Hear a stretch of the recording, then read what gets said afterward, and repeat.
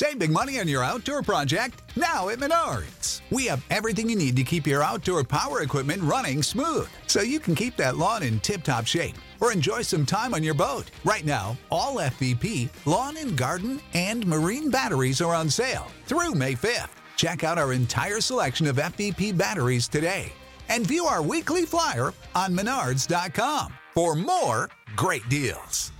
Save big money at Menards. When you need mealtime inspiration, it's worth shopping Kroger, where you'll find over 30,000 mouth-watering choices that excite your inner foodie. And no matter what tasty choice you make, you'll enjoy our everyday low prices, plus extra ways to save, like digital coupons worth over $600 each week. You can also save up to $1 off per gallon at the pump with fuel points. More savings and more inspiring flavors make shopping Kroger worth it every time. Kroger, fresh for everyone. Fuel restrictions apply. This episode of Heroes of the Horn is brought to you by Sir William of House Wells. He was right concerning one thing.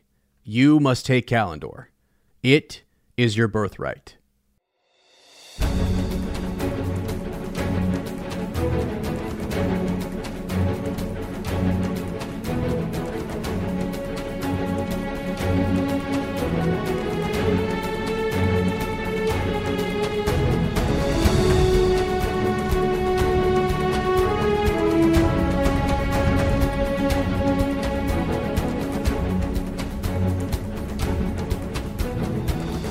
Welcome to Heroes of the Horn, a Wheel of Time podcast. I am Sir Matt.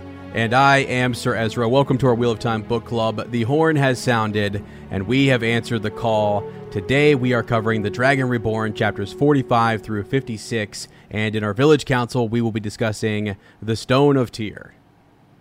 Yes, as we finished another book, man. We're marching along. We're marching to the banner of the dragon. Yeah, I know. It's out. And about. It is out, man. It's kind of a crazy thing, right? But the dragon, now we can officially say that the dragon has been reborn. All right? Yes. I love it, man. I love it. I think at the, just to jump right into it, this all ends with the dragon, Althor, the dragon, Althor. That's being chanted in the city, right? It's fantastic. So, yeah, think back real quick, right? I mean, for years we've talked about reading this series, doing this book club, working our way through it, and I am like super proud and happy that we are through the third book, because that I think it all came down to you and I deciding how to put it frankly, how the hell do we do this? Yeah, because we're like, there's no way you could do it a chapter a week. That's just like impossible. You almost need to do a chapter a day. Yeah. And so he said, well, we finally came up with the idea, hey, we'll break it into segments. And it feels good. I'm really, really enjoying it so far. I will say this was my least favorite of the three. Not that it's bad or anything. Yeah. It's just like, well, it's like, when you read, if I were to eat 3 different flavors of ice cream, like, it's all ice cream, Yeah, it's all good. Yeah. So, but it's good. I'm already into the next book a little bit, and I'm really liking it so far. So it feels good, man. Now I will also say, having gotten to the end of this book, I know like we've talked about how are they going to do this? How are they going to, how are they going to do that? How are they going to do it with the show and everything? Now, I know we kind of know just from episode details, but it's not necessarily confirmed. It's not 100% confirmed. I definitely think book 1 and 2 is season 1. And I think this could be the end of this book could be your episode 4 if it's 8 episodes. Not really knowing what happens in the next book, but I could see how you could do this book in 4 episodes. I think I could see that. I think I can picture that in my mind. Are you thinking like season 2? Like season 2, yeah. Yeah. Well, which is neat, because God, could you imagine just like they're thinking about this right now? Like, I mean, this is something over the closure during the summer. Rafe Judkins in the writing room and all of them were in there thinking about how are we going to get into the Dragon Reborn and the Shadow Rising. So, yeah, I've been. We haven't even got to the first, season. And we're already kind of thinking like that's where they're at. Right. They're thinking ahead in that regard. So yeah, I Yeah, think you're 'cause right though. there's I think you could do it in 4. I mean, it just I think you because there's a lot of stuff that happens. Like you just like end episode 1, you go a little more Perrin heavy. Rand's not even in it, and that's fine. The start of season 2, you see Rand kind of intermittently, right? We just know he's off. You have Rand. I would have Rand. Rand goes off, at the end of season 1, right? Okay, no, he's gone. and have that 4 episodes. He's kind of You don't really see him, and you're like, "Where's Rand?" Right. And so then I'd have season 2. I'd have like the first episode end with like Matt, or the next episode begin with like episode 2 begin with Matt waking up, and then that's kind of okay. Now we're gonna start that Matt line. But really, I mean, this book. I mean, I'm not gonna say a lot doesn't happen, but in terms of if you want to sandwich it into one season, I think you could, because I think you could really combine a lot of stuff in this book. Just because, I mean, there's a lot of travel. There's a lot of travel in all the books, but I think like it's really Perrin heavy. But a lot of the stuff that Perrin doesn't necessarily, it's not like super important where he's at when it's going on. It's really more like character development driven, and you can kind of move those events around and stuff like that. And then you end with Kalendor, right? And so that'd be cool. Rand comes back kind of at the end of episode 4, and you're like, what? And then he gets Kalendor and all this stuff. Yeah. I mean, episode 3, you end with them going. I mean, it's like episode 3, you end with them going to Tyr, and then they're all there for for episode 4, and then that's your big kind of thing. I could totally see this one as 4 episodes. Well, let me ask you another question. So, what do 4 you like think? hour-long episodes. I mean, 4-hour-long episodes for sure. So, when you think about it like that, right? I mean, that's longer than, I think of like Harry Potter, right? Yeah. I mean, with the exception of the last book, which they did in 2, really they should have done Goblet of Fire in 2 movies. But you think about that, then I start thinking, well, it's going to be longer than that, really, combined time. They can totally pull it off. Totally. Do you think, though, I've been hoping, I mean, I think 8 episodes is great, but like in the max, maybe they would do is 10, but do you think in season 2, like could they possibly, if season 1 goes really well, that they might say, hey, let's do 10 episodes, or is it just like less is more sometimes, What I thought I read somewhere. Oh, no, I think he did say.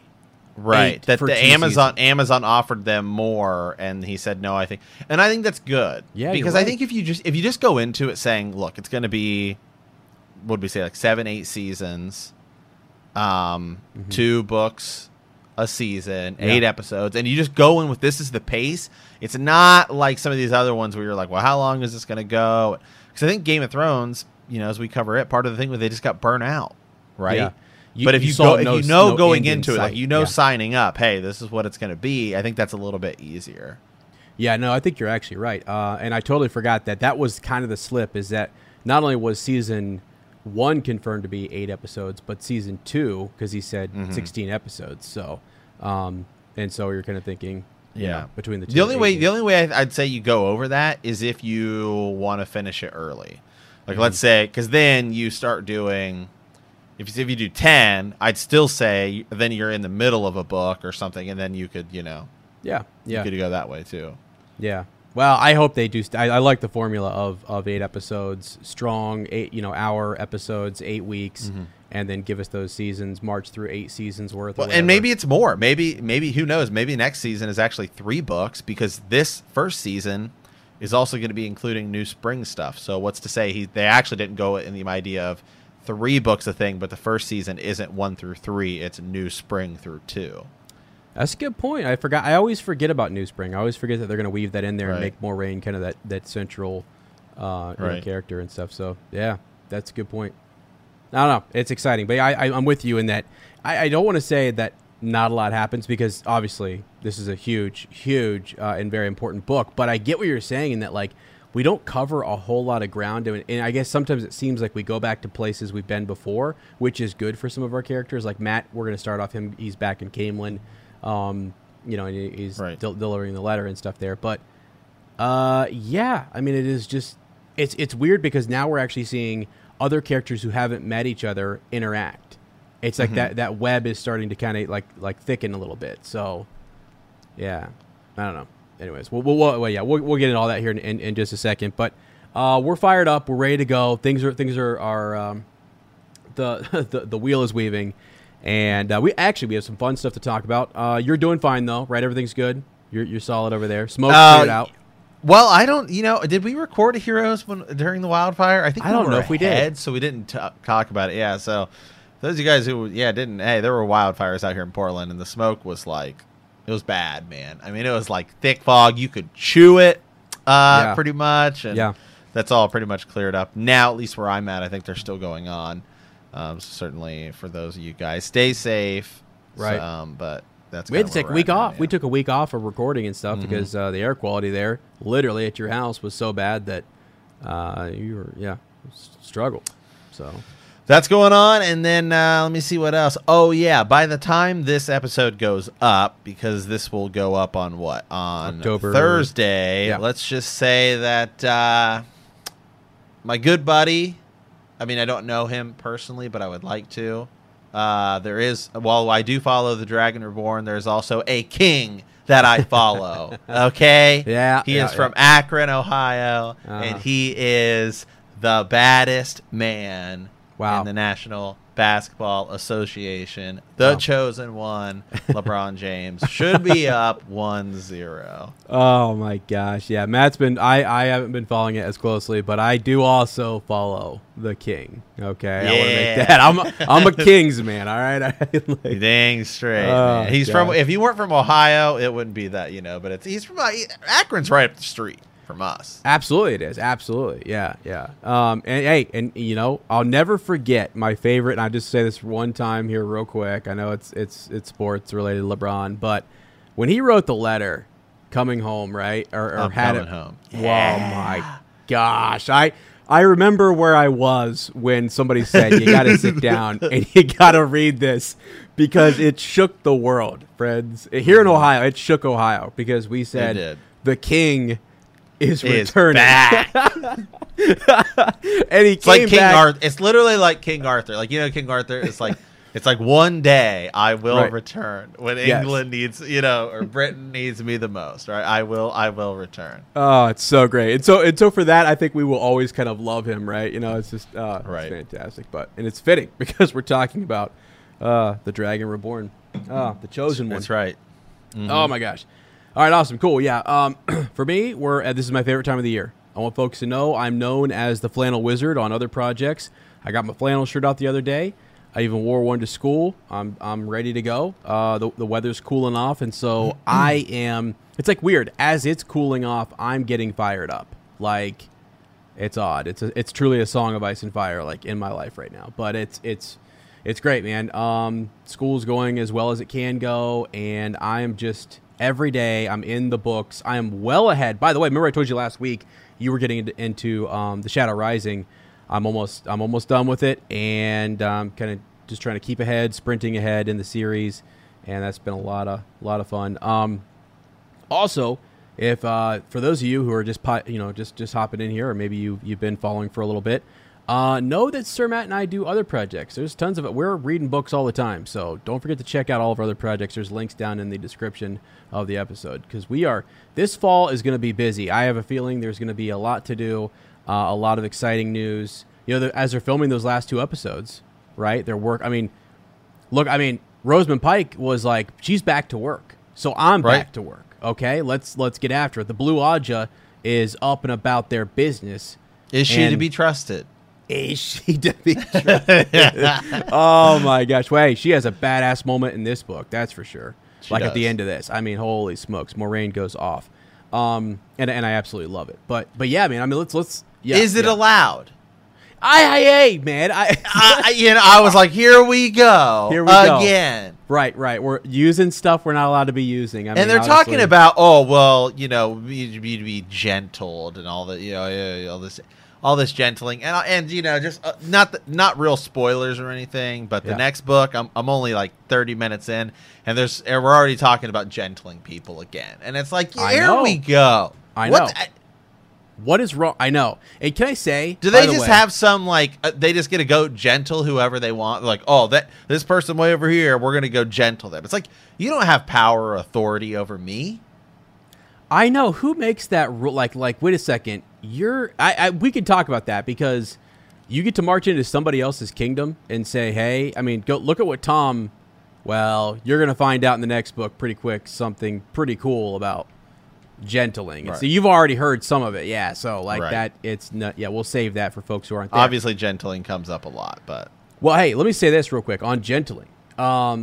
If there was ever a word or a way in which a word was used where I could teach my students in English about the connotation associated with a word, right? So all of the emotions and the feelings that are, the word gentle seems awesome. It seems like easygoing, it's nice, comforting, whatever.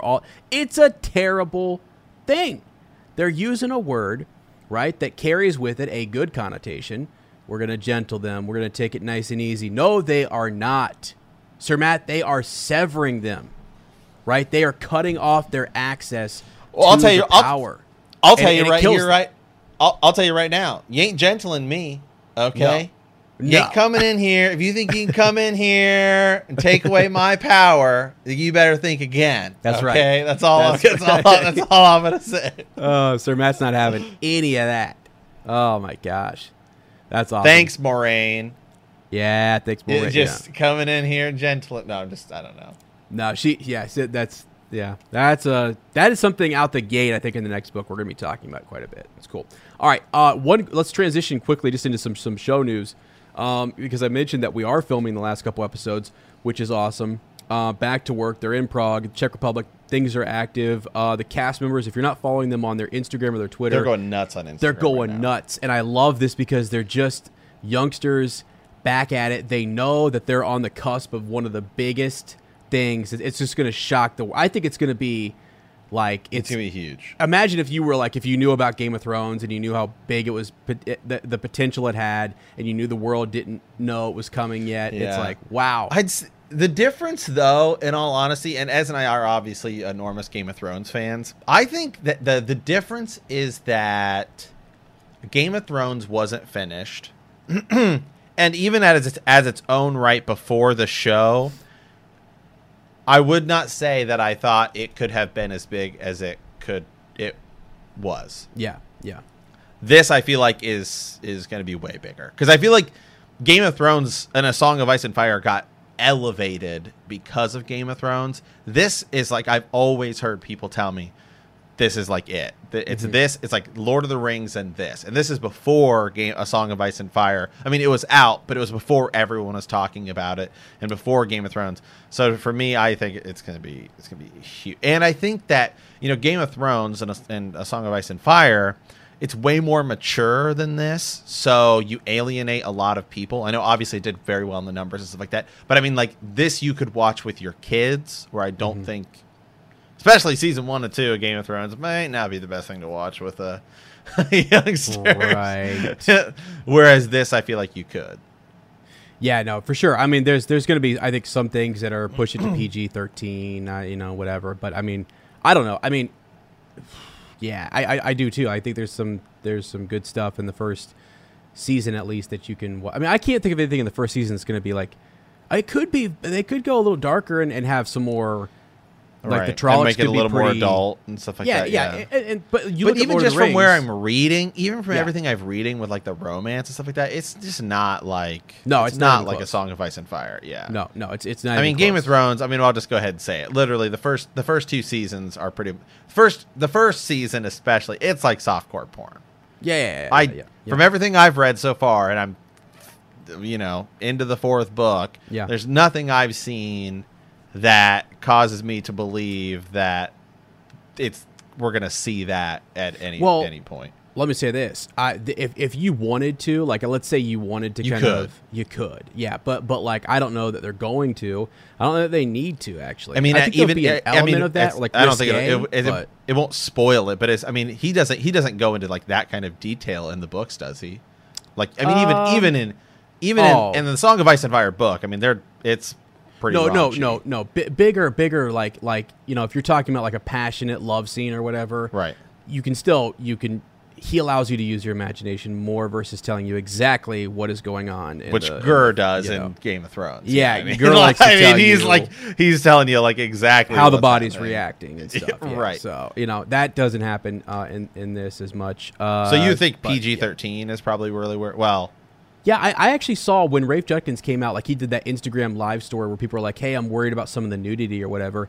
I still think they might. I mean, they might not do that in season 1, or maybe it's one of those things where they might do it, but then they kind of drift away from it. Or if they do, it's not like full nudity; it's just like a little risque kind of stuff. I don't know, or it's gonna be like you can tell that they're going through the accepted test, but you can't see anything, and that's that, and that's fine. I got you. Yeah, you know what I'm saying, like.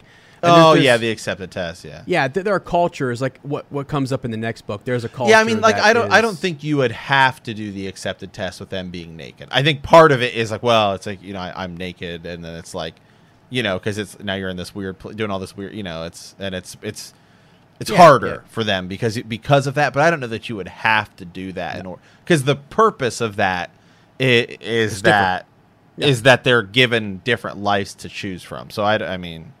Yeah, I know. Yeah, now there is and I don't want to spoil anything, but there are some cultures and there's some groups of people who are way more. Right. I mean, Robert Jordan was a rowdy guy. Right.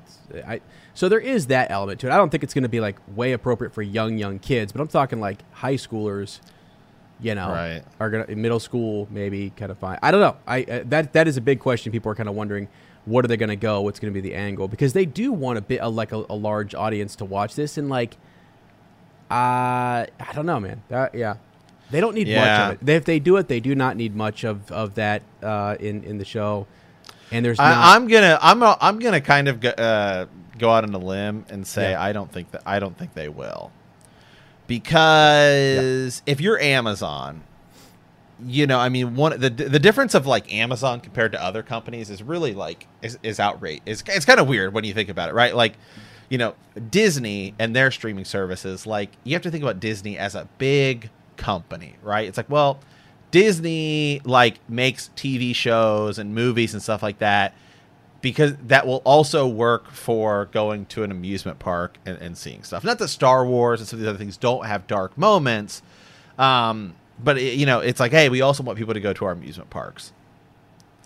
And then I think about Amazon. Well, Amazon and Prime. Well, Amazon very specifically wants you to watch Prime on your Kindle Fire, right? Mm-hmm. And they even have Kindle Fires that are meant for kids. They're kids' tablets. All this stuff. Amazon. I think they're more likely. They want you to consume their stuff in their way, and I don't know. I mean. So they're less kind of bound to that. So it could go. You're saying they can do whatever they want. It's not like they don't have Prime content that's like that. Also, but I'm just thinking if you're Amazon, it's like, hey, you're gonna get your kid a tablet for Christmas. Oh, hey, he can also watch this cool shit. Even like a teenager, like a 9-year-old, 10-year-old, give them this and they can watch it. I mean, Lord of the Rings too. I mean, I definitely don't think Lord of the Rings is gonna be. No, and that far more that was actually my thing is that you could look at it two ways, right? So they're doing the Lord of the Rings TV show. Amazon's also doing that. So that's going to be your thing. If you're into fantasy and you're in, let's say Wheel of Time does do too much, it's a little too mature. Then it's Lord of the Rings is what they target more. Yeah, then that's what they're going to target you with there, and then you can let Wheel of Time be a little bit more mature, and that's okay, and not to the point where it's like Game of Thrones. Or HBO style, but right. So, but I think it's gonna be a nice fine balance because I also know just knowing the fandom and knowing what people think about sexualizing stuff. I don't think they're gonna do a whole lot of that. I don't know. They don't need to. Also, Amazon could just roll out here and say, we think this is awesome. We love making it, and we have the money to do it, and we're gonna push it through. Unless it does literally god awful. They're going to have faith in it. I think they're going to push it. Which I don't at all think it's going to. No, right. I think it's going to be gold. So, because from everything I've seen, it seems like they want to rival Harry Potter, Lord of the Rings, they want it to be their. Absolutely. Yeah, they do. And they're actually running it first. I mean, they're way ahead on it in what they're doing.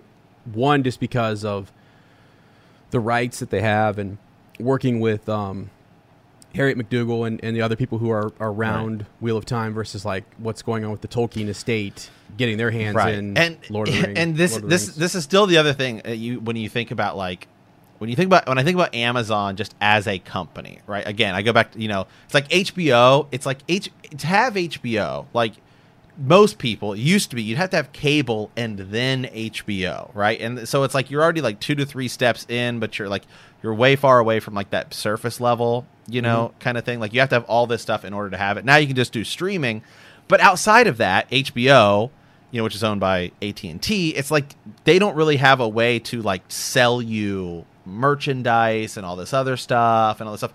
Amazon's gonna have like, it's like I'm on Amazon watching a TV show. Oh, you know what'd be sick?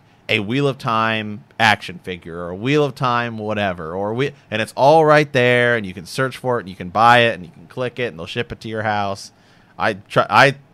Huge. That's what I'm saying. I'm saying, man. I think huge. I don't think people. It's Yeah. No, I agree with you. Yeah. It's something to kind of consider, like the company itself and what they can and can't do. Here's something. So as we talk about that, you said everything you've seen so far, it looks really good. You saw the little tiny. I don't know if we've talked about this yet. The teaser. We haven't yet. The little tiny little teaser. Yeah, I mean. So, yeah, it's the one on Prime, the Twitter. They said, "Hey, stay tuned. We got something huge coming." We thought it was going to be Elaine. I've been 100% wrong about that. That's fine. But instead, it's, hey, you like this book, and then it kind of goes down. And you can kind of see just a blurred kind of vision of Edmund's Field, which we're assuming, right? And we do know that from the set photos and stuff like that. And so, I mean, what do you think? Is it what you kind of envisioned? It actually was really cool because I know people who have read the series for years, and I would love people to send us in just thoughts even on that. I know it seems simple, but like, what did you think about the Wine Spring Inn? I mean, did it live up to what you imagined? I love when we see stuff in movie, TV format, animated, whatever, cartoon, even stuff that's illustrated. You get some of those graphic novels where they've illustrated it. Like, it was super cool to see those roofs, kind of like the roofs that kind of stretched all the way down to almost the ground, and then it was like red. You had that red tile or whatever, red roofing. I was like, that literally is what is mentioned in the book. Like, that's a description, and that's why they showed you the book and the description of the Wine Spring Inn. And then they panned up to actually see it, basically showing you what they were saying is, take a look at the book. We're also making sure, like we are being authentic, we're being true to what Jordan kind of saw. This is what he, that's how he maybe envisioned the Wine Spring Inn, and there it is. I couldn't believe it. We get to see it kind of by itself. I was thinking, gosh, because once you start to go to other cities and you start to see the world grow and stuff, you forget how small that little, village is, Emmons Field. And I'm like, why is there not something next to it? It seems kind of just out there by itself. Well, that's the way it is. It's a small little village in the Two Rivers, and there are other, buildings, right, but they're not on top of each other like a city would be. That's what amazes them when they go to, Camelin and Baerlon and so on. So. Yeah, I thought it was really cool. I was actually, it was really neat just to kind of see the texture and to see the quality. I thought it was great quality. I was like, this is awesome. This looks sick. They get the birds chirping. It's all starting to come together now that we've just seen more of the cast, and it's like, okay. I mean, I'm just starting to envision. I'm really just, I just want to see some people in costume. Dude, that's what Rafe kind of said. He's like, he's like, trust me, I don't want to show you anybody in costume. You're going to have to see them walking around in costume at Emmons Field, at the Wine Spring Inn, and that will blow your socks off. And I'm like, okay, I trust you. The Twitter says, you want stories, Tom Maryland to claim. Well, I have stories. I'll tell them to you.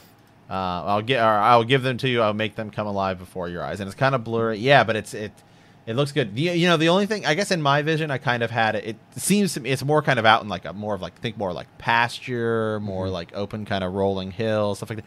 I don't know why. I always kind of envisioned it like more foresty, but Not that. That's just Yeah. that's just where my mind went. I think it's just because it starts, Yeah. and you're on like the road, Yeah. and they Yeah, see the quarry hooded figure, road, so and you're then thinking they- like, oh, it's like a fort, you know. Right, and they're coming out of the fort. Rand will then, And so that's just where my when- mind starts, and that's Yes. where it goes. Yeah. Yeah, and then you start to associate them strongly. Yeah, it's just nearby, but you're right. Yeah, no, I get that. No, here's something else too. What makes me happy about this is you see the pride that some of the other cast and crew seem to have around this, like posting on Twitter, doing there was like someone did an Aja, like a White Tower Aja filter, and the girls that are playing Aes Sedai, they all went through and they used, it was some podcast or some YouTube content creator for Wheel of Time who created their own kind of like, it's that thing where you do like an Instagram story and it shows your face, and above your head it's like doing the spinning wheel,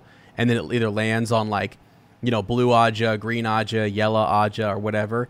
And each of them, it probably took multiple takes. I don't know. Maybe they got it the first time, but they went through and they did the filter, and it was just like super cool that they did that. I was like, that is sick.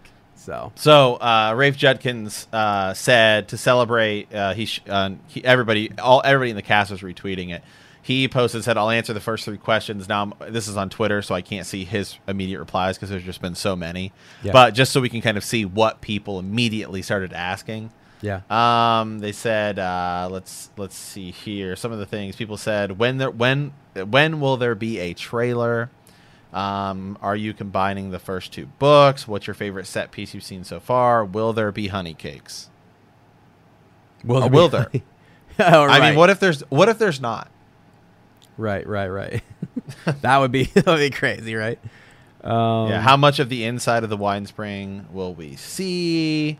Is there a river behind it? So just some of these things, like people just a lot of these are like frequently asked questions on here. So this is what the fans who follow him on Twitter were kind of asking. So that's probably what he answered, but I can't find his answers. So Yeah, I actually saw that. You're right. It did get buried. Let me see if I can. Yeah, because it was. He did take the first 3, and I think he ended up answering a 4th question, just because it was. Yeah.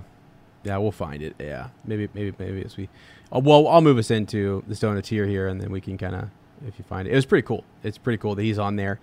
do we see the bell time celebration? He said yes. He answered that. Is that the one Yes, he he answered? did. Okay. He said this might be a spoiler, but yes, for winter. Yeah, for Winter Night enthusiasts, yes. Holy cow. Yeah, that's cool. That's cool. All right.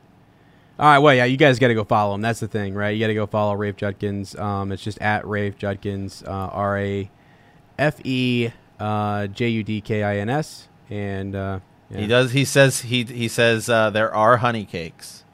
There are honey cakes. Okay. There are Okay. honey cakes, which is cool. That's great. That's great. All right. Well, Hold on, dude. Hold on. I got What do you okay. So the person who asked the first question. So those were 2.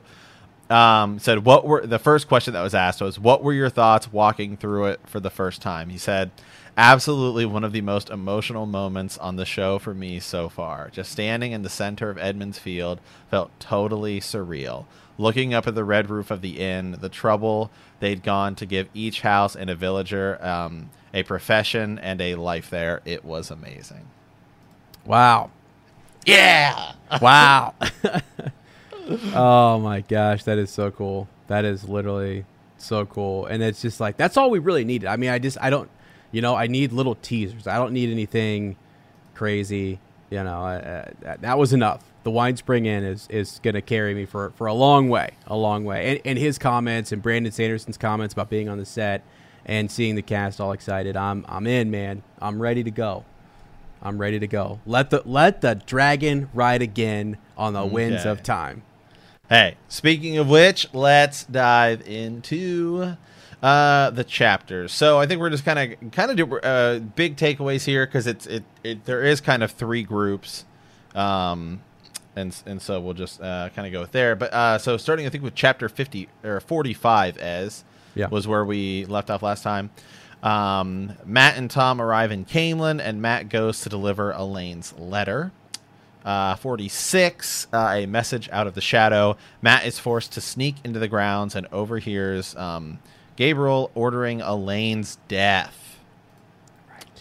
47, a rate to race the shadow. Matt decides to go to Tyr and save Elaine. Tom agrees to go with him. 48, following the craft. The girls arrive in Tyr and stay with Mother Gwenna, a local herbalist. 49, a storm in Tyr. Matt and Tom arrive in Tyr. Egwene sees Leandrin in Teleron Riyadh. Chapter 50, which I think honestly might have been my favorite chapter. The Hammer. Moraine and her group arrive in Tyr. She tells them that Baal rules there and that he means to take Kalendor from Rand. 51, bait for the net. The Black Aja captures Egwene, Elaine, and Nynaeve. 52, in search of a remedy. Matt finds Mother Gwenna while looking for someone to heal Tom. After hearing what happened to the girls, he decides to rescue them. 53, a flow of the spirit. Faile is trapped in Teleron Riyadh, and Perrin decides to rescue her. Moraine and Lan go to break into the stone and save Rand. 54, into the stone. Matt meets Julian on the roof of the stone, and they go in together. Egwene shields Joya in Teleron Riyadh. 50, what is written in prophecy. Moraine bale fires Baal, and Rand takes Kalendor, chasing after Balsamon, killing him. Whew. Egwene steals Amiko, but the shield on her, Elaine and Nynaeve hold. But the shield on her, Elaine and Nynaeve holds. Matt lets them out of the cell, and once they knock Amiko unconscious, the shield falls. Perrin rescues Faile. 56. People of the dragon. The citizens of Tyr wake up to the knowledge that the dragon has been reborn. Moraine tells the group that Balsamon was just a man and that the last battle is still to come. There we are. All right. Yeah, man. So I guess where to start, right? I mean, let's back up. We got a lot to cover here. So we actually bit off, about 12 chapters worth. So we're going to talk big takeaways. And I think we talk about just big, our characters' big moments. For me, well, actually, just your biggest. Let's just jump to one of your Let's just jump to it. You liked Perrin. You can. Well, let's because I wanted to talk about Matt. So let's start off. I'm going to give you the floor first here. Your thoughts on Perrin's arc. The Falcon is there. She's with him now. Faile's a part of his life, and he's been struggling. We know this with his other side, right. Wolf side, right? So, what do you think? What are your thoughts? Big takeaway. Yeah, I mean, so just I guess Perrin in this whole book, the first thing that comes to mind is Perrin being the most awkward with girls, but then I just think about how literally every time they're all like, well, I wish he was here. I wish he was here. Yeah. So that. So Perrin now is kind of, Faile's kind of there. They've kind of got, just hanging out. They have a dynamic going. And then really, Perrin's been kind of the one. It's like Matt's kind of power was always mysterious. And again, I feel like Matt, it's almost like watching a race, and the end of the race is the end of the whole series, and everyone's going right. But Matt stumbled out of the blocks just because he got the dagger sickness, and so it's we really haven't met Matt until kind of now, right? Mm-hmm. We saw him a little bit in the last book and a little bit before the dagger. And so now it's okay, he's really kind of, I feel coming into his own. Whereas Perrin, we've seen move along, but it's been almost painfully slow, right? I guess this is how I kind of think about it. It's you got this wolf thing is going on. He's got yellow eyes. And it's just kind of trickling on. And now we have Hopper, and Hopper's telling him all this stuff, and we're just seeing it more and more and more. So we're beginning to understand it, a little bit more. And he's thinking, why do I have to choose between the hammer and the axe? Which is the way is that, hey, Perrin, you're a part of this too. and it's time to give up. Oh, I'm just a blacksmith. Just like it's time to give up. I'm just a farmer. No, Rand, you're not just a farmer. Okay, you're the freaking dragon reborn. Yeah. No, Matt, you're not just some hooligan from Edmonds Field. Yeah. You've got a part to play in this too, which is like so weird because it's like then you look at the other two people from Edmonds Field, and you look at Egwene, who's like, I'm ready to leave that life behind, and I'm ready and willing to go into being an Aes Sedai, where it's like the rest of them, including Nynaeve, on some level are all holding on, where it feels like Egwene's not. And that's like kind of the differences I feel like I'm getting from them, because like Nynaeve is certainly going on, but Nynaeve is like, I don't know if she likes being an Aes Sedai, if she still thinks they're like, not to be trusted. Yeah, she's got this power, she's just like marching to her own beat, and it's just like, well, if it involves this, it involves this, and that's fine, and she's just kind of doing her own thing, and so it's interesting because it's like they all come from the same place, but they're all going about different paces, different routes, and everything. And anyway, so for me, I think my favorite part is this chapter, right? The hammer, chapter 50. It's where Perrin kind of just loses himself in a little bit of work, right? Yeah. And he's just hammering away, and then the master, the Ajala, right? The guy he's kind of doing with, he's like, yeah, you should be a master by now, and yeah. Perrin's like, yeah, I would like to do this someday. And then the smith, gives him a hammer, and as he was using as payment, and says, keep it as a reminder of that someday. And I was just like, I sent you a text. I was like, yeah, I know, right? Yeah.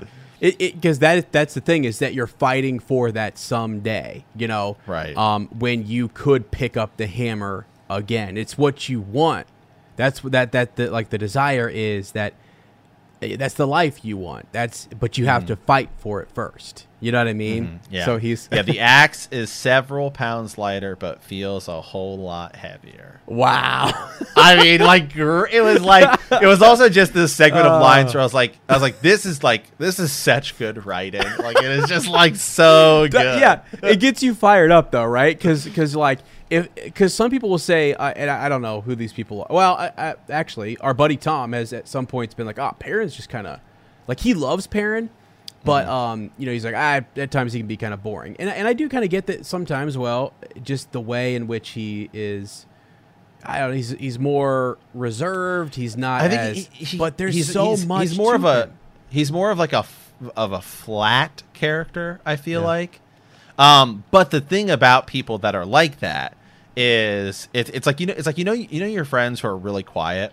Mm-hmm. But then when they say something, it's like it's like, whoa, you know what I mean? Because you don't expect it. That's kind of how I feel about him. Is I feel like because he's a little more flat and like even, is that when Perrin has a big moment, it feels that much bigger because he is more of kind of like a reserved, kind of person. It's like Matt's over there freaking, rolling the dice and fighting people and knocking people off the horn. And before that, he was like really freaking out about like, what are we going to do? And like all this stuff. Extreme. And so it's like, he's extremes. And so it's like, okay, it feels less likely. And Rand is just like, who knows what he's doing. And Rand's just like going up. It's like all over the place because, he's the Dragon Reborn, right? But then like Egwene and Nynaeve,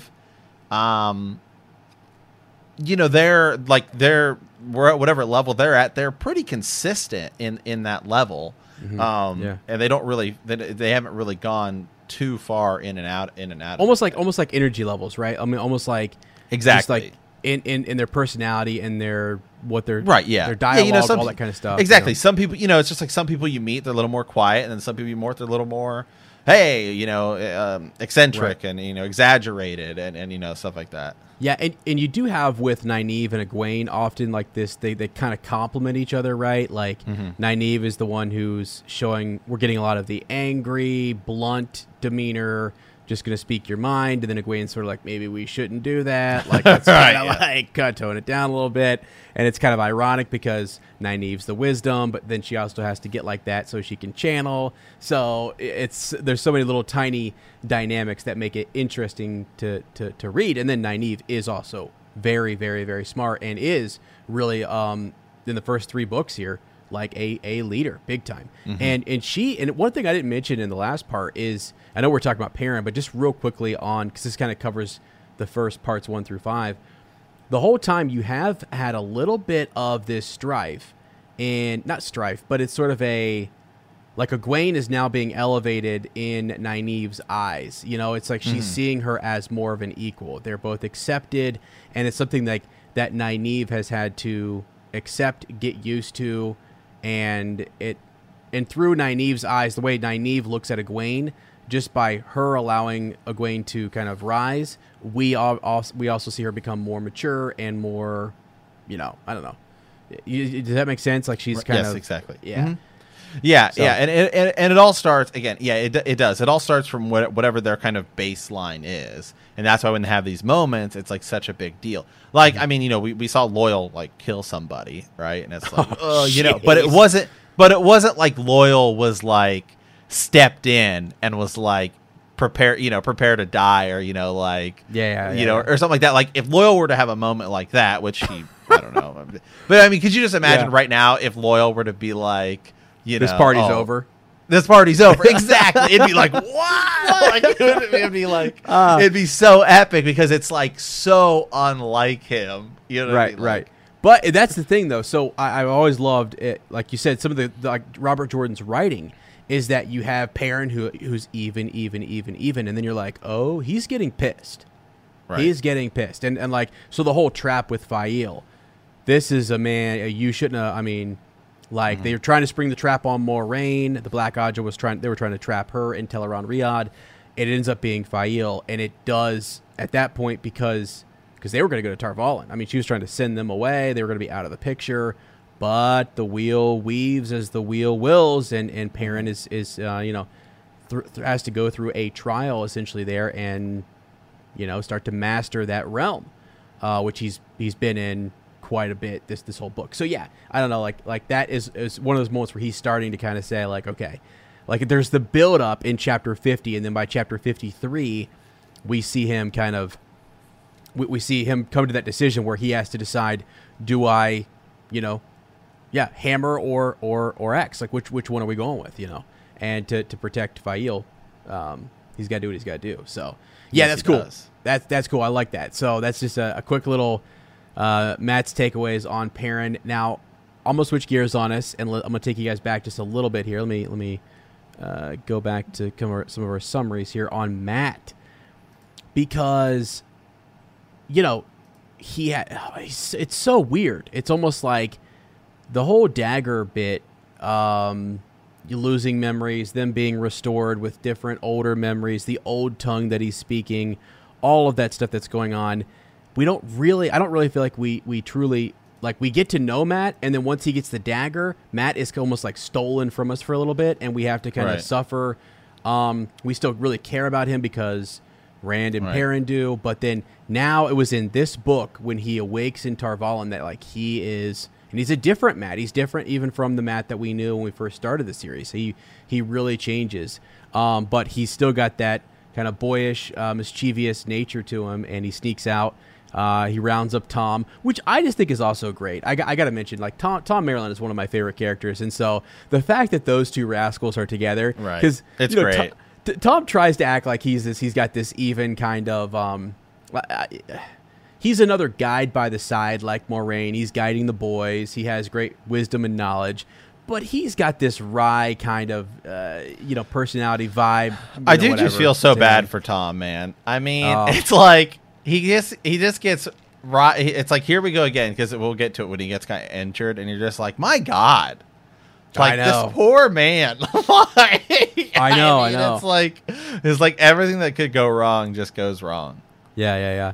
He's tough. He's tough though. Yeah, and it's great. It's great that Matt has him, and we talked about with the Illuminators Guild, just like the fact that Tom was there, and the struggle that Matt kind of has, and well, it was the guild, but then it was also when they were camping too, and being approached by that woman who had other dark friends, and all that stuff that goes on. So it's just like, it's a good thing that Tom is there. But so Matt goes to Caemlyn, so we get to go back there, which is pretty neat, and we are introduced to, he overhears Gabriel, right? Gabriel talking about Elaine's death, and he's kind of just stunned that he wants to tell Morghese that he overheard in the garden Lord Gabriel, talking about Elaine.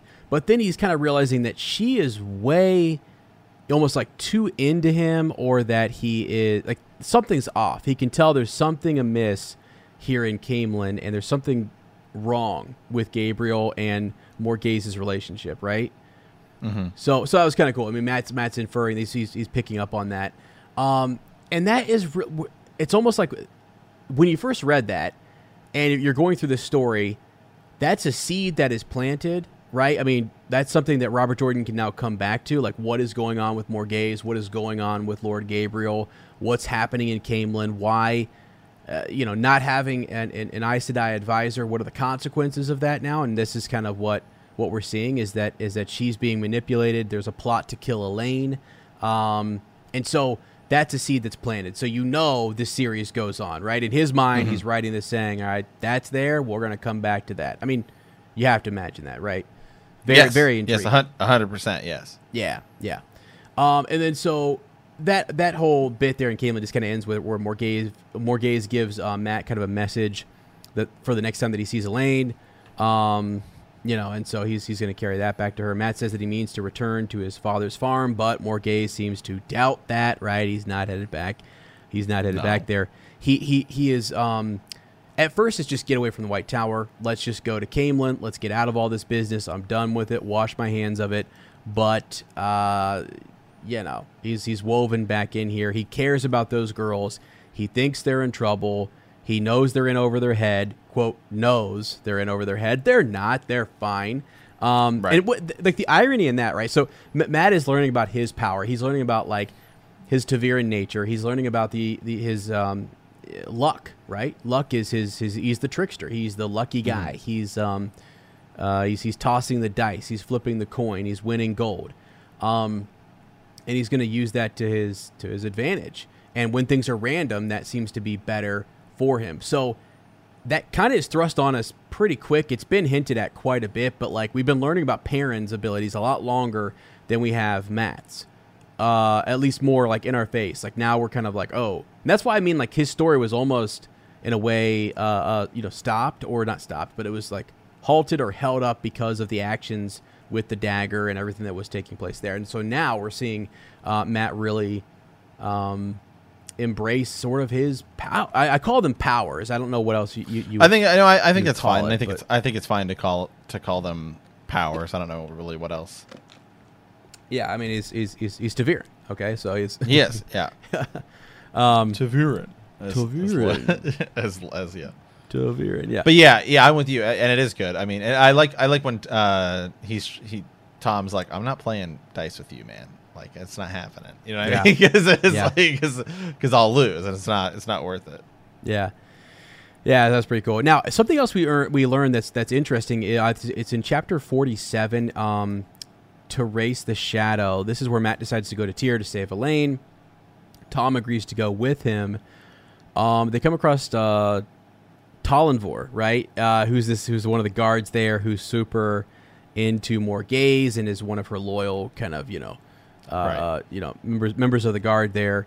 So we get introduced to him. Hank, hold on to him for a second. He's a cool character. But then Tom tells us that he was once Morghese's lover, that he was a court bard there, right? Yeah. Wild. So that's pretty. What'd you think of that? Let's go, Tom. Okay. Right? Yeah. Well, it is crazy. At. Yeah, he's not. It's all along. We've kind of been like, remember when we first get to like Basil Gill is there? Master Gill. Everything I could think of now was I was like, I don't know what the timeline looks like, but is Tom Elaine's dad? Really? Yeah. That's immediately what my mind went to. That's your mind. Hold on a second. I'd have to look at the thing. Yeah, so you're curious as to timeline, all that kind of stuff. Yeah, because he says that he was Morghase's lover. Well, just because it came up in the same chapter in which they're talking about, well, if Elaine dies, and I was like, well, hold on a second, because is this and does that's that mean, what is Elaine convinces actually him. like an heir or whatever?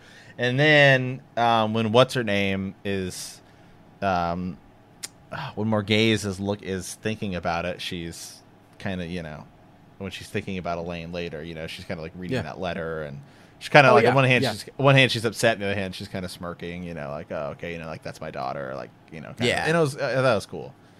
Yeah, it's a cool it's a cool moment, and there's a lot of stuff that's being communicated indirectly in that chapter. I mean, the way she's communicating to Mat and to others, she's playing a game. Like, the game is being played right there. There's also some other things at work. Seemingly, Mat is picking up on Lord Gabriel being way too influential, and is Morghase just kind of playing along? What the whole deal? But it does, as you say, it piques Tom's interest, where he says, you know what, I got to look into this more, and also Elaine's in danger. I'm in. He says, we're going to go save Elaine. We're going to stop this plot to kill her or to harm her. So off he goes. And it's weird because they're kind of, we know, just in listening to Lord Gabriel and hearing about, what the plans might be, it seems like there might be some connection between the Black Aja, and you're like, oh, shoot.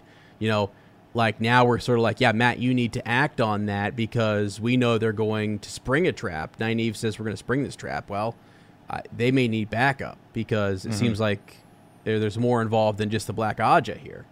So, yeah, so that's just a cool little dynamic, I guess. And yeah, I thought you'd like that bit about Tom just being, a court. It was bard. great. Yeah. Because it's just like he's so much cooler. We like, being a Gleeman is cool. It's almost like if it's when you think of, like, so I think of Gandalf, and he's Gandalf the Grey, right? But and that's cool. He's some wandering, you almost think he's like a cheap wizard who does fireworks, right? But no, he also once sat on the White Council and is some big. And you're like, wait a second, what? This guy who's like a bumbling kind of wizard. Right. Humming, smoking, comes in here, and Tom, to me, feels like there's a past to him that is like really epic, and you're like, well, hold on a second. Yeah, and it's been hinted at that he seems to be more than just your average Gleeman. He can do way more. Yes. Yeah. So yeah. All right, cool. Okay, well then, really, I guess we'll come back to Mat when we kind of get to the end, when they decide to go to Tyr. Yeah. Mm-hmm. And save them. Yeah. So I guess we'll set up kind of Egwene and what's going on with the girls. Yeah, and so I think because then it all just kind of comes together at the end. Or if you just want to, basically, I really think in these last few chapters, it's 48 is just when they arrive in Tyr. So that's really where we're at. Exactly, like everyone kind of starts to arrive in Tyr. There's the whole idea here, right? Is we're following Rand, who's been having. He's been seeing Kalendor in his dreams. Other people have been seeing it. They've been seeing the stone of Tyr, the heart of the stone. And what does that mean? Where is that at? Why is it so important? The sword that is not a sword.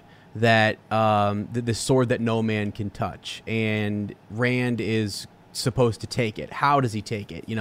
When the stone of Tyr falls, right? It's one of the signs that he will be the dragon reborn. And so what does that actually mean? So we're all there, and the girls are in Tyr. A trap is sprung for them. They go to what would be a wisdom. What's her name? Mother Gwenna, right? They go to her house, right? And they're deceived. They get taken by Leandrin. Which is nuts. What's his name? Julian, right? Mm-hmm. The thief taker. He's a cool guy. So they basically, they're no match for the Black Aja, and they get taken yet. Yeah. Yeah, yet. So let me just see here real quick. This is chapter 51, Bait for the Net, and Nynaeve thinks that she sees Rand, but cannot be sure. She purchases some some mutton roast. She's out there. She's on her way back to Mother Gwenna's house. Before reaching her destination, she meets an agitated Julian who tells her that he has found the women, the Black Aja, and then she sees Egwene and Elaine, who have been looking for her. He tells her that they are staying in the Stone of Tyr as guests of the High Lord Salmon. Sorry. When Nynaeve arrives at Mother Gwenna's house, there they are, right? Leandrin, Rihanna is there. Rihanna, yes, Rihanna is there as well. Oh gosh, What if Rihanna plays her? Hey, that'd be sick. Called be it. Honestly, sick, actually. So they are there. They shield Nynaeve. They're beating her with with flows of air, and it's pretty intense. I mean, there's a lot of crying. It's dark. Gawain is unconscious. The Black Aja is not nice, not at all. Miko is there. Joya is there. So they take the three girls out to this kind of black coach, which will take them to the Stone of Tyr. Julian is waiting outside, and it is obvious that he helped the Black Sisters, though under a lot of pressure. And actually, what is interesting about that is it wasn't even, all I can say is that it wasn't even just that it was a lot of pressure.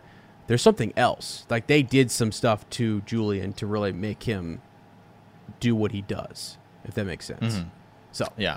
I'm defending. So the next So then the next chapter is Matt shows up, and he sees like a carriage, and he's like, "What's going on here?" Right? Yeah. And so then he's like, "It's odd because they typically don't use horses, like he knows that kind of thing." Right. And so then he's kind of figuring basically, what's going on. He gives Tom this tea, which is supposed to help him. Mother Guyana lets it slip that she knew the three girls, right, with accents like Matt. Matt's like, okay, hold on a second, what's going on, and again, kind of figuring it out. Matt's not concerned that they were taken away by Aes Sedai. Mother Guyana informs him that the girls fought fiercely to avoid being taken, so Matt's like, I got to go rescue the girls, and leaves Tom there. Yeah. Yes. And he can feel the dice tumbling. Yes, he can. Yeah, things are happening. And, before that, he's trying to find them. And one thing that he learns in this is when he tries to be strategic and, like, say, okay, I'm going to go house by house. I'm going to go inn by inn. I'm going to do all these different things. When he is trying to force things and almost like, I don't know, because he was going in a pattern. He was going in some rhythm. Matt's strengths are when he just at random just he just lets the dice kind of, he rolls the dice and he gets, and that sort of seems to lead him to where he needs to go or wants to go or whatever you want to call it.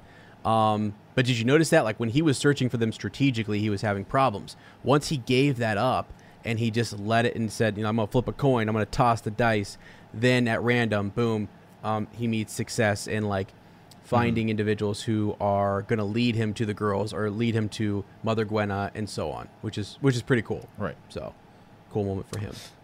Yeah. Okay, well, let's see here. 53 is a flow of the spirit. Now we're going kind of shifting gears back here to Perrin, right? This is where Fael, she's trapped, right? And Perrin decides, I'm going to rescue her. And Moraine and Lan go to break into the stone to save Rand. So again, it's kind of it's all like everybody's kind of racing together. It's like, didn't this happen last time? Everyone's all over the place, and then they all just get pulled to the same spot. Yeah, exactly. Yeah, they are exactly. They're all kind of, like you said, they're all doing their own thing, and then the wheel weaves. It weaves them. It weaves them right. These threads are woven together, and boom, and here we are. Interesting though, Moraine is saying that Baal is not shielding his dreams, and she's seeing nightmares and stuff. Like, that was kind of cool. So Moraine is very much like, I think this is a threat. He's posing as one of the High Lords there in Tyr, and I think he's a threat to Rand. He means to take Kalandor from Rand. So she says, I'm going to counter that. You're not touching, Randolph Thor. Yeah. I need, we will be there for the last battle. So she and Lan are laying those plans, and that's where, like, yeah, Perrin and Fail and Loyal were meant to just go back to Tar Valon, get ready for the next stage, stay out of this. We're going to go deal with this. And they're not able to. I mean, Perrin has to then rescue Fail. So we'll get back to that. But so the chapter 54, Into the Stone, is where just everything is just, there's so many points of view. You've got Mat's, Rand's, Egwene's, Perrin's, and then back to Mat's. Back to Mat. Crazy, man. It's so crazy. So let's tackle these kind of together. So I'll start off with Mat's, and then you can kind of bounce to just Rand. But Mat is showing up, and he's looking for a way into the stone. And remember, he has one of those fireworks, right? An explosive, essentially. Yes. Well, I mean, it reminds me when he had the horn, like, well, I got this thing here. We go. It's on. Let's use this. And so he does. But yeah, he's got his quarterstaff, his bundle of fireworks with him, and he's watching the stone. He sees someone climbing up the wall just as he intended to do. He's wondering, who is it? Is that Rand? While he's distracted, he is attacked by a small group of Aiel, whom he tries to fight back. They trap him. The Aiel want to know why Mat is watching the stone, right? And then another voice speaks up saying that he wants to know why the Aiel have been watching the stone, and it's Julian who has been sneaking around on the rooftop. So this guy's trying to make up for some of what happened with Mother Gwenna.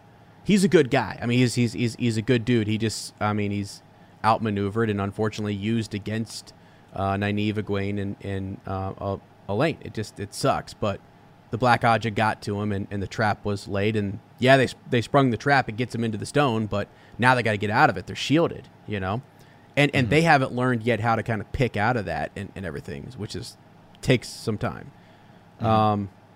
So yeah, basically, then they're all kind of like, let's team up together here. Let's get in. We're all trying to help the same group of people here. We need a way in, and so they start to kind of work their way into the stone. Julian is going in there too. They have a couple of different plans or ideas on what they want to do, but ultimately they get in. Julian leads Mat away towards the cells. Julian leads Mat away. They're headed towards the cells, while Mat thinks to himself that he will rescue Egwene, Elaine, Nynaeve, or die trying. He really does care about those, his friends. Yeah. And there's times where you think Mat is like, does he care? Is he, Really? I don't know about that. Well, not that he doesn't care, but that, like, I don't mean us, the reader. I mean other characters in the story who are kind of like, Mat would just, and it's like, no. We, the reader, know for sure. Like, we see moments like this where he's like, or I'll die trying. Other people think that he's like kind of, he's just doing his own thing. Right. Like, does Mat really care? But then there's moments too where they're like, we know you really care, Mat, and you're really, but they're always arguing and everyone's trying to get the upper hand, and it's just, it's crazy. All right. So then it switches to Rand for just a minute. And Rand's, he's hearing all these alarms going off, right, in the Stone of Tyr, but he ignores them. He's hurrying. He's like, I know I'm close. I can feel it. Kalandor. And he's thinking to himself, I will finish it at last. One way or another, it will be done with. The dreams, the baiting, the taunting, the hunting, I will finish it all. Yeah. Yeah. Pretty cool. Yeah.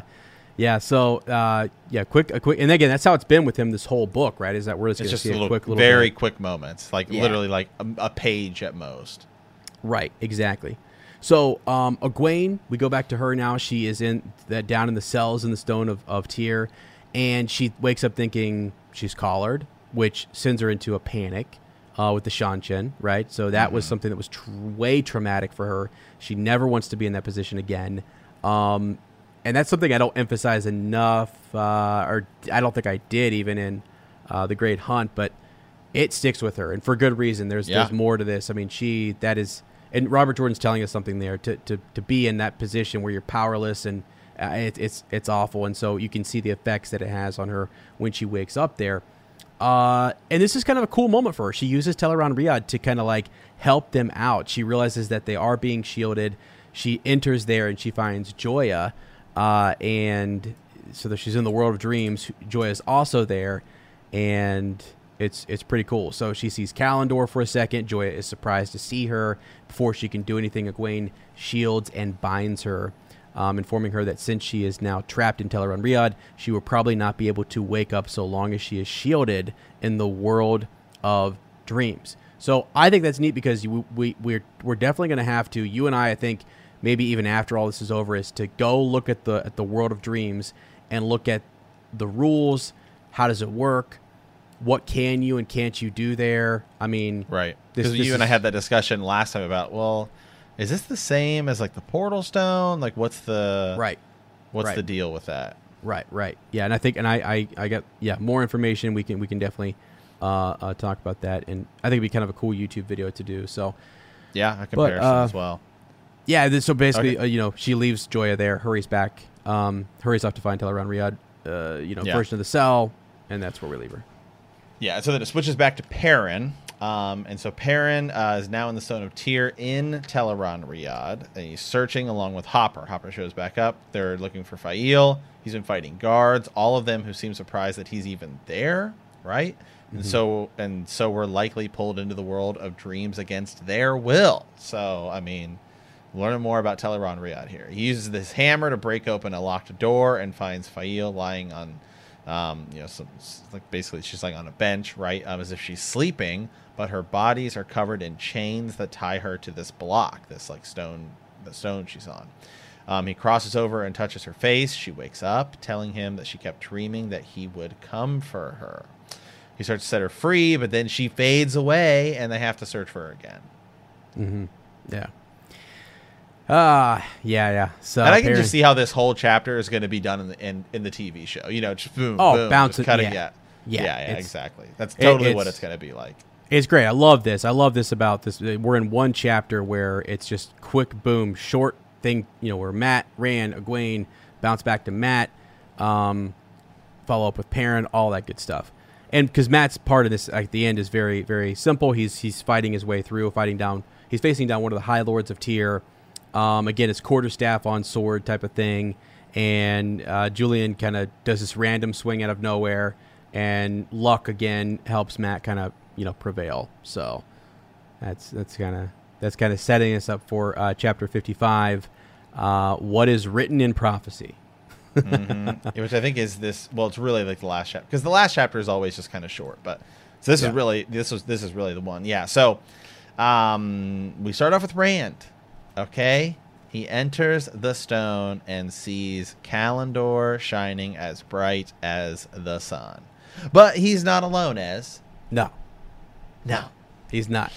No, there's another man there, one who Rand recognizes from his dream, the man who refers him as Lews Therin, Kinslayer. Mm-hmm. Rand accuses him of capturing Egwene, Elaine, and Nynaeve, and Bile, and tells them all that he didn't think Rand would care enough about them to fall into this trap. He asks Rand if he remembers who he is, and if he remembers anything. Rand demands his name, and the man introduces himself as Baal. Yes. So can this part? I actually kind of marked this in my. Go right ahead. Yeah, go right ahead. Because some of this is like we kind of wanted to. I almost wanted to just jump to this, but okay, hold on, as like just. Yeah, go right ahead. Yeah. But so yeah, Rand is thinking, if I am the Dragon Reborn, if I am not just some half-mad man cursed with the ability to channel, a puppet dancing for Moiraine and the White Tower, he's thinking, if that's the case, right, then there's more. There's something to me. He's in his mind, he's hearing Kalendor, right? And then as you said, he turns and there's this other man there who says, "Take it, Lews Therin. Take it, Kinslayer." I love when the Forsaken show up, because you see them kind of plotting and scheming, and then there's these moments where they're not speaking to Rand, they're speaking to Lews Therin, and I'm like, oh Jesus! Like, these guys are ancient, man, and they are there. They know who this guy is. They know this is like Lews Therin come again, and it adds a whole nother layer that it's just epic. So again, yeah, he's telling him, take it. And as you said, Rand is demanding, what is your name? Baal said, it says, "Call me Baal." The Forsaken scowled and did not react to the name. he's expecting him to remember him, and he doesn't. So he's realizing that Rand and Lews Therin, what's going on there? Is Lews Therin when does Lews Therin take over versus when Rand takes a back seat? Why doesn't he know more than he does? But doesn't really matter. He says to him, truly you know nothing. Suddenly there was a sword in his hands, a sword with a blade carved from black fire. And it's just like, so you've got a black fire sword, and then Rand will use saidin to make his own sword. That's and it's just like, it's on, man. It's on. And he's telling him to take it. Take Kalandor. 3,000 years while I lay imprisoned, it has waited here for you. One of the most powerful sangreal we ever made. Right during the Age of Legends that he was a part of it, right? So I don't know if that's whether it was actually made by them or was it just something that they had at the time, and so we meaning channelers or what have you. Right. Take it, defend yourself if you can. Oh, so they get into a fight. They're going at it. The forms are coming back. Lands forms, parting the silk. Water flows downhill. Wind and rain. Blade of black fire met blade of red in shadows of sparks or showers of sparks. Like, you imagine just sort of like the fighting that's going on between these two, and it's sick. The Forsaken laughed. He's amused, swinging his blade in quick flourishes to either side. The black fire roared as if the swift passage through the air quickened it. You were a greater swordsman once, Lews Therin, he said mockingly. Like, I cannot get enough of when these guys are speaking to the dragon, and they're really talking to Lews Therin and recalling this time of legend, this Age of Legends. It just gives me chills when I think about it. Do you remember when we took that tame sport called swords and learned to kill with it, as the old volumes said men once had? So these guys who are 3,000 years old are talking about, remember when this was a sport that we took. We knew about this sport. We knew that men once used this sport to kill one another, and we brought it back. And it's like, wait a second. What? I mean, because the Age of Legends was this time of great peace. Right. And there's the bore into the Dark One and the whole, the whole thing. It's crazy. It's awesome. He's like, he's saying, do you remember nothing? You don't remember anything. Do you even remember one of our desperate battles? Even one of our dire defeats? Of course not. You remember nothing, do you? This time, you have not learned enough. This time, Lews Therin, I will kill you. Right? Perhaps if you take Kalandor, you might extend your life a little longer. Why does he want him to take it so bad? Why does he want Rand to take this sword that is not a sword? He needs Rand to take it because he wants to take it from Rand, just like Moiraine said. And Moiraine said, I don't think so, right? Yeah. So she shows up, and it's pretty cool. So let's see. He says, to lead into that, he raised his black blade of fire, snarling, take it, take Kalandor, defend yourself, take it or I will kill you. If you will not take it, I will slay you. And then you hear like Moiraine just sort of yell out, no. This commanding, no. Even Baal gave a start at the command in that woman's voice. The Forsaken stepped back out of the arc of Rand's sword and turned his head to frown at Moiraine as she came striding through the battle. Now, remember, like, back to the Eye of the World when she first was fighting some of the Forsaken, and she felt like, she has said all along, hinted that she is learning things, old things, and as you started the show off with, she's doing things things are forbidden possibly and are outlawed, and it's like, Moiraine, who are you? But here she is. She's fired up, and so she walks right in, and there's no messing around. There's no let's get into this back and forth talk. I'm gonna, she pulls up, she walks right up to him, and he starts to kind of like raise his hand to use the power against her, and then she says, I don't think so. She doesn't say that. I like to put that in there. And then there's this instant of surprise on the Forsaken's face. She lifts both of her hands just as he's raising his, and he screams out, No. He can see what she's doing. He realizes that Balefire is coming, and he is to be erased. Like, he is gone. Like, he is donezo. Balefired him. Done. Which we kind of saw earlier with the Darkhounds, right? We saw that happen. But it's just sick. And this is I started the show off with this. But she's walking after she kills him. So she kills Baal. Done. Yeah. I mean, points to Moraine. Forsaken, done. She did it. You know, I mean, I think it's sick. It's huge. Yeah, she's a boss. She's a boss. We've always said it. She's a boss, and it's a real cool moment for her. So the fighting had stopped dead. The veiled men in breastplates alike standing as if stunned.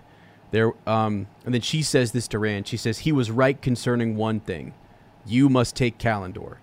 He meant to slay you for it, but it is your birthright." Wow. And so that's pretty cool. She just tells him to take it, right? And he does. Whips of black lightning curled around her. She screamed as they lifted her, hurled her to slide along the floor like a sack until she came up against one of the columns. Rand stared up at where the lightning had come from. There was a deeper shadow up there near the top of the columns, a blackness that made all of the shadows look like noonday. And from it, 2 eyes of fire stared back at him. There he is, man. Here we are, right? There's some cool lines from Balisman where he's like, "Twice in this life I have offered you the chance to serve me living. Twice you have refused and wounded me. Now you will serve the Lord of the Grave in death. Die, Lews Therin Kinslayer. Die, Rand al'Thor. It is time for you to die. I take your soul." And it's like, hold on a second. I've got this sword. Yeah. You know. Let me just say, up until this point, all Balzamon's done is talk a bunch of bull jive. Yeah. Okay? Oh, yeah. One day I'll do that. Then do it. Then do it, man. Then do it. You gotta, you know, he talks a lot of smack, but he doesn't back it up. I know, right? He has talked a lot of smack, and yeah, it ran. And so here we go. This is the third time, the power of 3 here. So they just go back and forth. This is this big kind of fight between them. The one power is surging through Rand, Saidin, right, into the sword. The crystal blade shone brighter than even Moraine's fire had. It was impossible to look at, impossible any longer to see what it was, to see that it was a sword. Only that light blazed in his fist. Man, so he uses, he turns to face Balsamon, and he has Kalandor. And he uses it. He reached out through Kalandor and twisted reality to make a door to somewhere else. He did not know to where, except that it was where Balsamon had gone. I am the hunter now, right? And so that's sort of in that chapter. Boom, he is off and running. It's going to be epic. It's going to be sick. It is going to be sick when they show that. Like, it's just just for him to see, like, this boy who starts off when he's in the dream world, seeing Balsamon. He's appearing in his dreams. He's scared. He's gripping the back of the chair. He's leaving, sweating, worried, talking to Moraine, and now he is the hunter. He has embraced Kalandor, and he is off to kill Balsamon. It's great. It's freaking great. So do we just keep going with Rand, or do we talk about? I think we just keep going. I mean, essentially, like, Egwene does they do some trickery, and they're able to kind of work out of the hold that the Black Ajah have on them, right? Which is pretty cool. That's the gist of that. So where does that next part kind of pick up? Because then there's like Mat coming. He opens up the iron bars. Right, and then Perrin, and then Perrin and Hopper. They're kind of searching.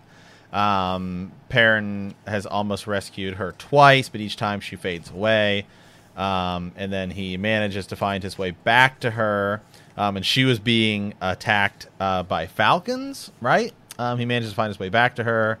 And then, he is being attacked by falcons.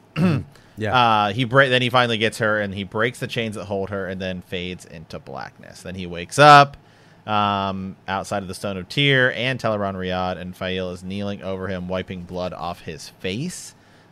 He sees, the Tel'Angreal broken in half, and it's like lying on the table. It's a hedgehog. Yeah. Yep, exactly. Yeah, so that's sort of that. Now, then boom, let's bounce back here to Rand, who is, he's got Kalendor at the ready. This is epic. Yeah. He hurried after Balsamon. I mean, whew, he's almost not sure what he's doing, like what powers he's using and what he's wielding here. So he ran after Balsamon, Balsamon's retreating footsteps echoing down the halls of the stone. You've got Myrddraal, Trolloc leaping out of thin air. So he's facing them down. Without knowing how, he turned them into vapor. Let me say that again. Without knowing how, he turned them into vapor. Yeah. Like, it's just like you learn more and more about what he can do with his powers, and you're like, oh, geez. So that's pretty cool. And actually, there's dynamics to that. So where did he go? You have to think about the realm in which Rand is in. Is he in this reality or another? Back and forth. So he's kind of got you thinking. Like Robert Jordan plays with the mind a little bit here as you work through this. It's pretty neat. Where else do we go here? So yeah, the stones around him faded almost to mist. The stone faded. Reality trembled. He could feel it unraveling, feel himself unraveling. He was being pushed out of here into some other place where nothing existed at all. Kalendor blazed in his hands like the sun till he thought he would melt. So he's really drawing upon the one power. Where's the actual? I'm trying to find the actual death. Where he actually kills him. Yeah, he's pursuing him. He's pursued Balsamon. Balsamon's running like a scared. I mean, he's on the run here. Balsamon says, "I will not be undone." His mouth was fire. His shriek echoed among the columns. I cannot be defeated. Aid me. Some of the darkness shrouding him drifted into his hands, formed into a ball so black it seemed to soak up even the light of Kalendor. Sudden triumph blazed in the flames of his eyes. You are destroyed, Rand shouted. You are destroyed. Kalendor spun in his hand. Its light roiled in the darkness, severed the steel black lines around Balsamon, and Balsamon convulsed as if there was two of him. He seemed to dwindle and to grow at the same time. You are undone. He plunged the shining blade into Balsamon's chest. Balsamon screamed, and the fires of his face flared wildly. Fool, he howled. The great Lord of the Dark can never be defeated. Rand pulled Kalendor's blade free of Balsamon's body, and his body sagged and began to fall, the shadow around him vanishing. I mean, so it is, and that's where he has those thoughts, like the epic thought where I have done it. He thought, I have killed Balsamon, killed Chaiten. I have won the last battle. Light, I am the Dragon Reborn, the breaker of nations, the breaker of the world. No, I will end the breaking, end the killing. I will make it end. So that's sort of his thoughts. He says, I am Rand al'Thor. I am the Dragon Reborn. So epic moment, right? I mean, and then the men around him, they stop fighting and they proclaim him to be the Dragon Reborn. Yes, exactly. And so, so before, right? He did plunge, and we have a cool pigeon actually about like the heron marked blade and him plunging.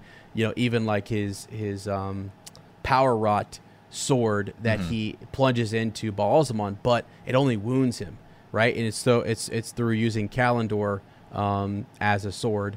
It's the sangreal that he is able to channel enough power, thrust it into Balsamon, and air quote, he kills him, right? Mm-hmm. So yeah, it's 55. Just epic, man. It's great. It's epic, and it's one of my favorite chapters to reread because there's just such intensity in it that you're like, this is legit. So. And it's going to be great to see on screen when we get to that point. And now Balsamon's dead, and they all think it's over. Right. But it's not. No.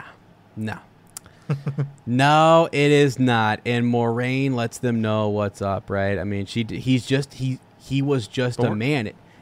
Remember, was it part 4 or 5? You had kind of said, hey, hold on a second here. He's talking to this Lanfear, and she doesn't seem to cower in front of him. She doesn't seem to be. Well, she even says, "Do you still work for the Dark One?" But up until this point, it seemed like Balsamon was the Dark One. Exactly. And so when you see another one of his servants asking him, whether or not he serves. You're like, well, shoot. I mean, it's not like she's not pledging herself for saying I serve you. So that was wild. That was a little kind of clue and hint that you picked up on early, and a lot of people miss it. A lot of people get it too, though. I mean, it's there to cause you to go, wait a second, like either Lanfear is like super OP, or or this guy's not who he says he is.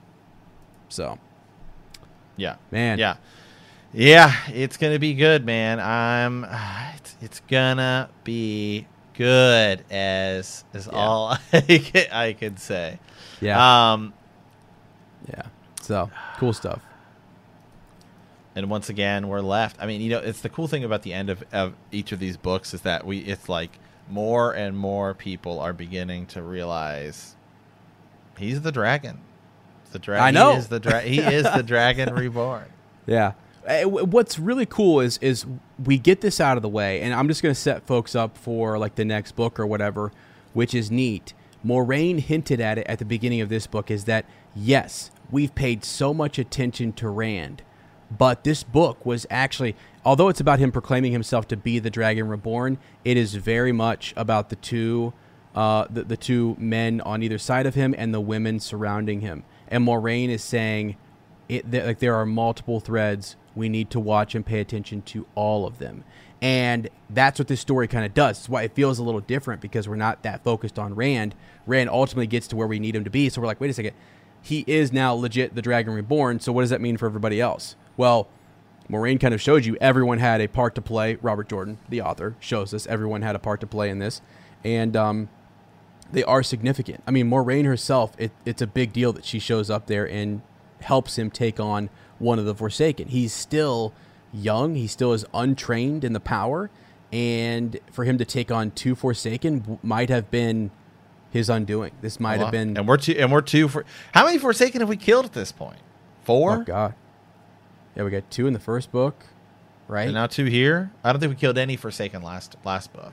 Yeah, I think we Aren't there only 13? Well, hey! Was that mentioned? I anytime you drop stuff, yeah, I think you're. Yeah, I'm always like, how does Matt know stuff? Like, did they say that? Yeah, no, I'm pretty sure they've said that. Yeah, they did. Okay, cool. Yeah, so what do we? I mean, we've killed 13, or we've killed 4.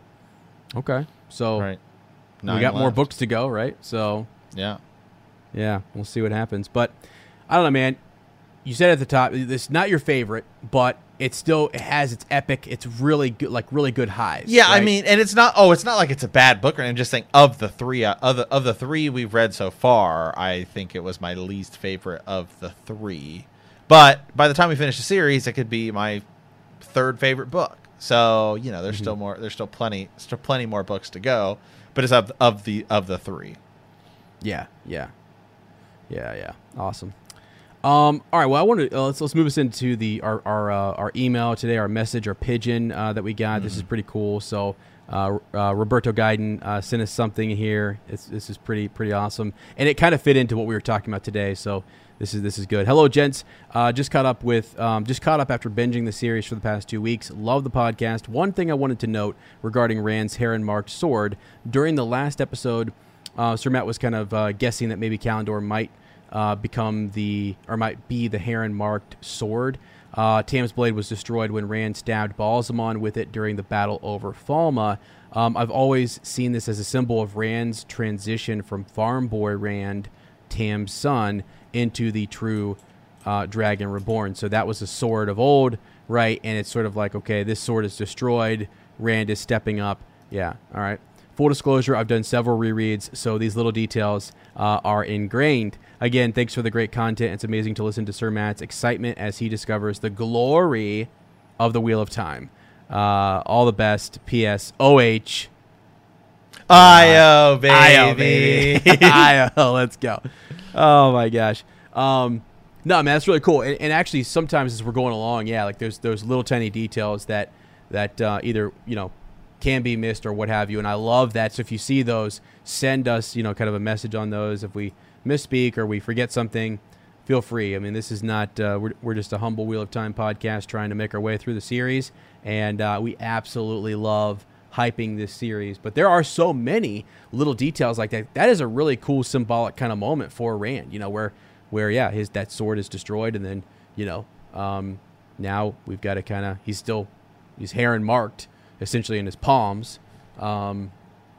And so, and when he creates his own sword using the power, right, we still get that idea that he has a sword, and that it looks like his Heron marked blade, but, different. So, yeah, it's cool. I'm telling you, same thing here. I love asking and getting. I wish you guys could see some of the text messages that I get from Sir Matt, just like where he sends me like one-liners from the book. The one about the hammer was great, where you're just sort of like, dude, this is next level stuff. So I don't know. I'm also excited, and we're into. I think we're gonna be doing chapters 1 and 2. Yeah, we're gonna do chapters 1 and 2 just because this book doesn't have a prologue like the other ones kind of did, and the first 2 chapters are like really long. Yeah, and then it goes back to kind of normal after that. So we're gonna do the first 2 chapters, and I'm already into the first one, and well, not really spoiler, but it's men heavy and it's great. There's some cool stuff happening. No, that's cool. That's good. Yeah, hopefully folks are ready to dive into that and keep right on going. This is great. I think I'm excited because I think we timed this out just right to where you're gonna have a lot of the books under your belt when we get to the show, and for our content creation stuff we're doing over on YouTube. If you're listening and you like the podcast, if you're not able to help out on Patreon or to participate there, literally hitting the subscribe button on YouTube is like a big deal for us. I think we just got like another epic review on iTunes, which was really cool. Somebody who's been listening to all of our like projects for been listening to Bend the Knee, Hyperspace Hangout, and so on. So that's really cool to see other folks who like those other fandoms coming over here and check. It's a lot, to take on a 14 book series. It takes a lot of dedication. It's a lot of time, and it's a big undertaking. But I'm glad folks are doing it because it is well worth it. It is such a good series. It is so epic and so awesome. So yeah, that's fantastic. But again, yeah, subscribe on YouTube. Leave a review on iTunes. Check out the Patreon. The discussion threads are up there. Extended edition is up there. And we're having a good time all around. More rewards to come in the future as we get through more content. Just been some, just trying to get back into, well, really, I think it's on to more of the Wheel of Time explained stuff. Now that we've gotten this far, Matt and I can talk about some of the, Sangreal, Angreal, Tyr Angreal, Stone of Tyr, getting into all of these different places and locations, cultures and stuff a little bit, and we can kind of talk you guys through some of that over on YouTube, which is exciting. Absolutely. All right, guys. Well, hey, with that, we want to thank you for answering the call. In our next episode, we will be discussing The Shadow Rising, our next book, chapters 1 through 2. If you like our podcast, don't forget to subscribe, like us, write a review, leave a comment, or send us a message at thehornofvalir@gmail.com. We will see you soon, and remember that the grave is no bar to our call.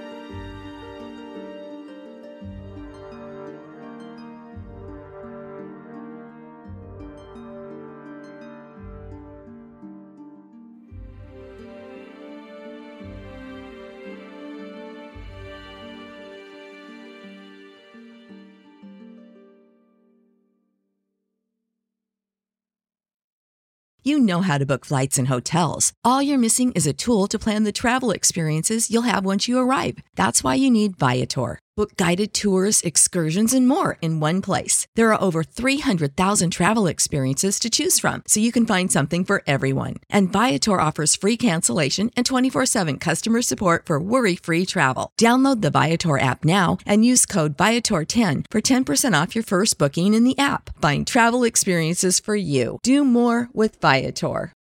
Without the ones like you, who work tirelessly to keep things running, everything would suddenly stop. Hospitals, factories, schools, and power plants, they all depend on you. No matter the weather, emergency, or time of day, you're the ones who get it done. At Grainger, we're here for you with professional-grade industrial supplies. Count on real-time product availability and fast delivery. Call, click Grainger.com, or just stop by. Grainger, for the ones who get it done.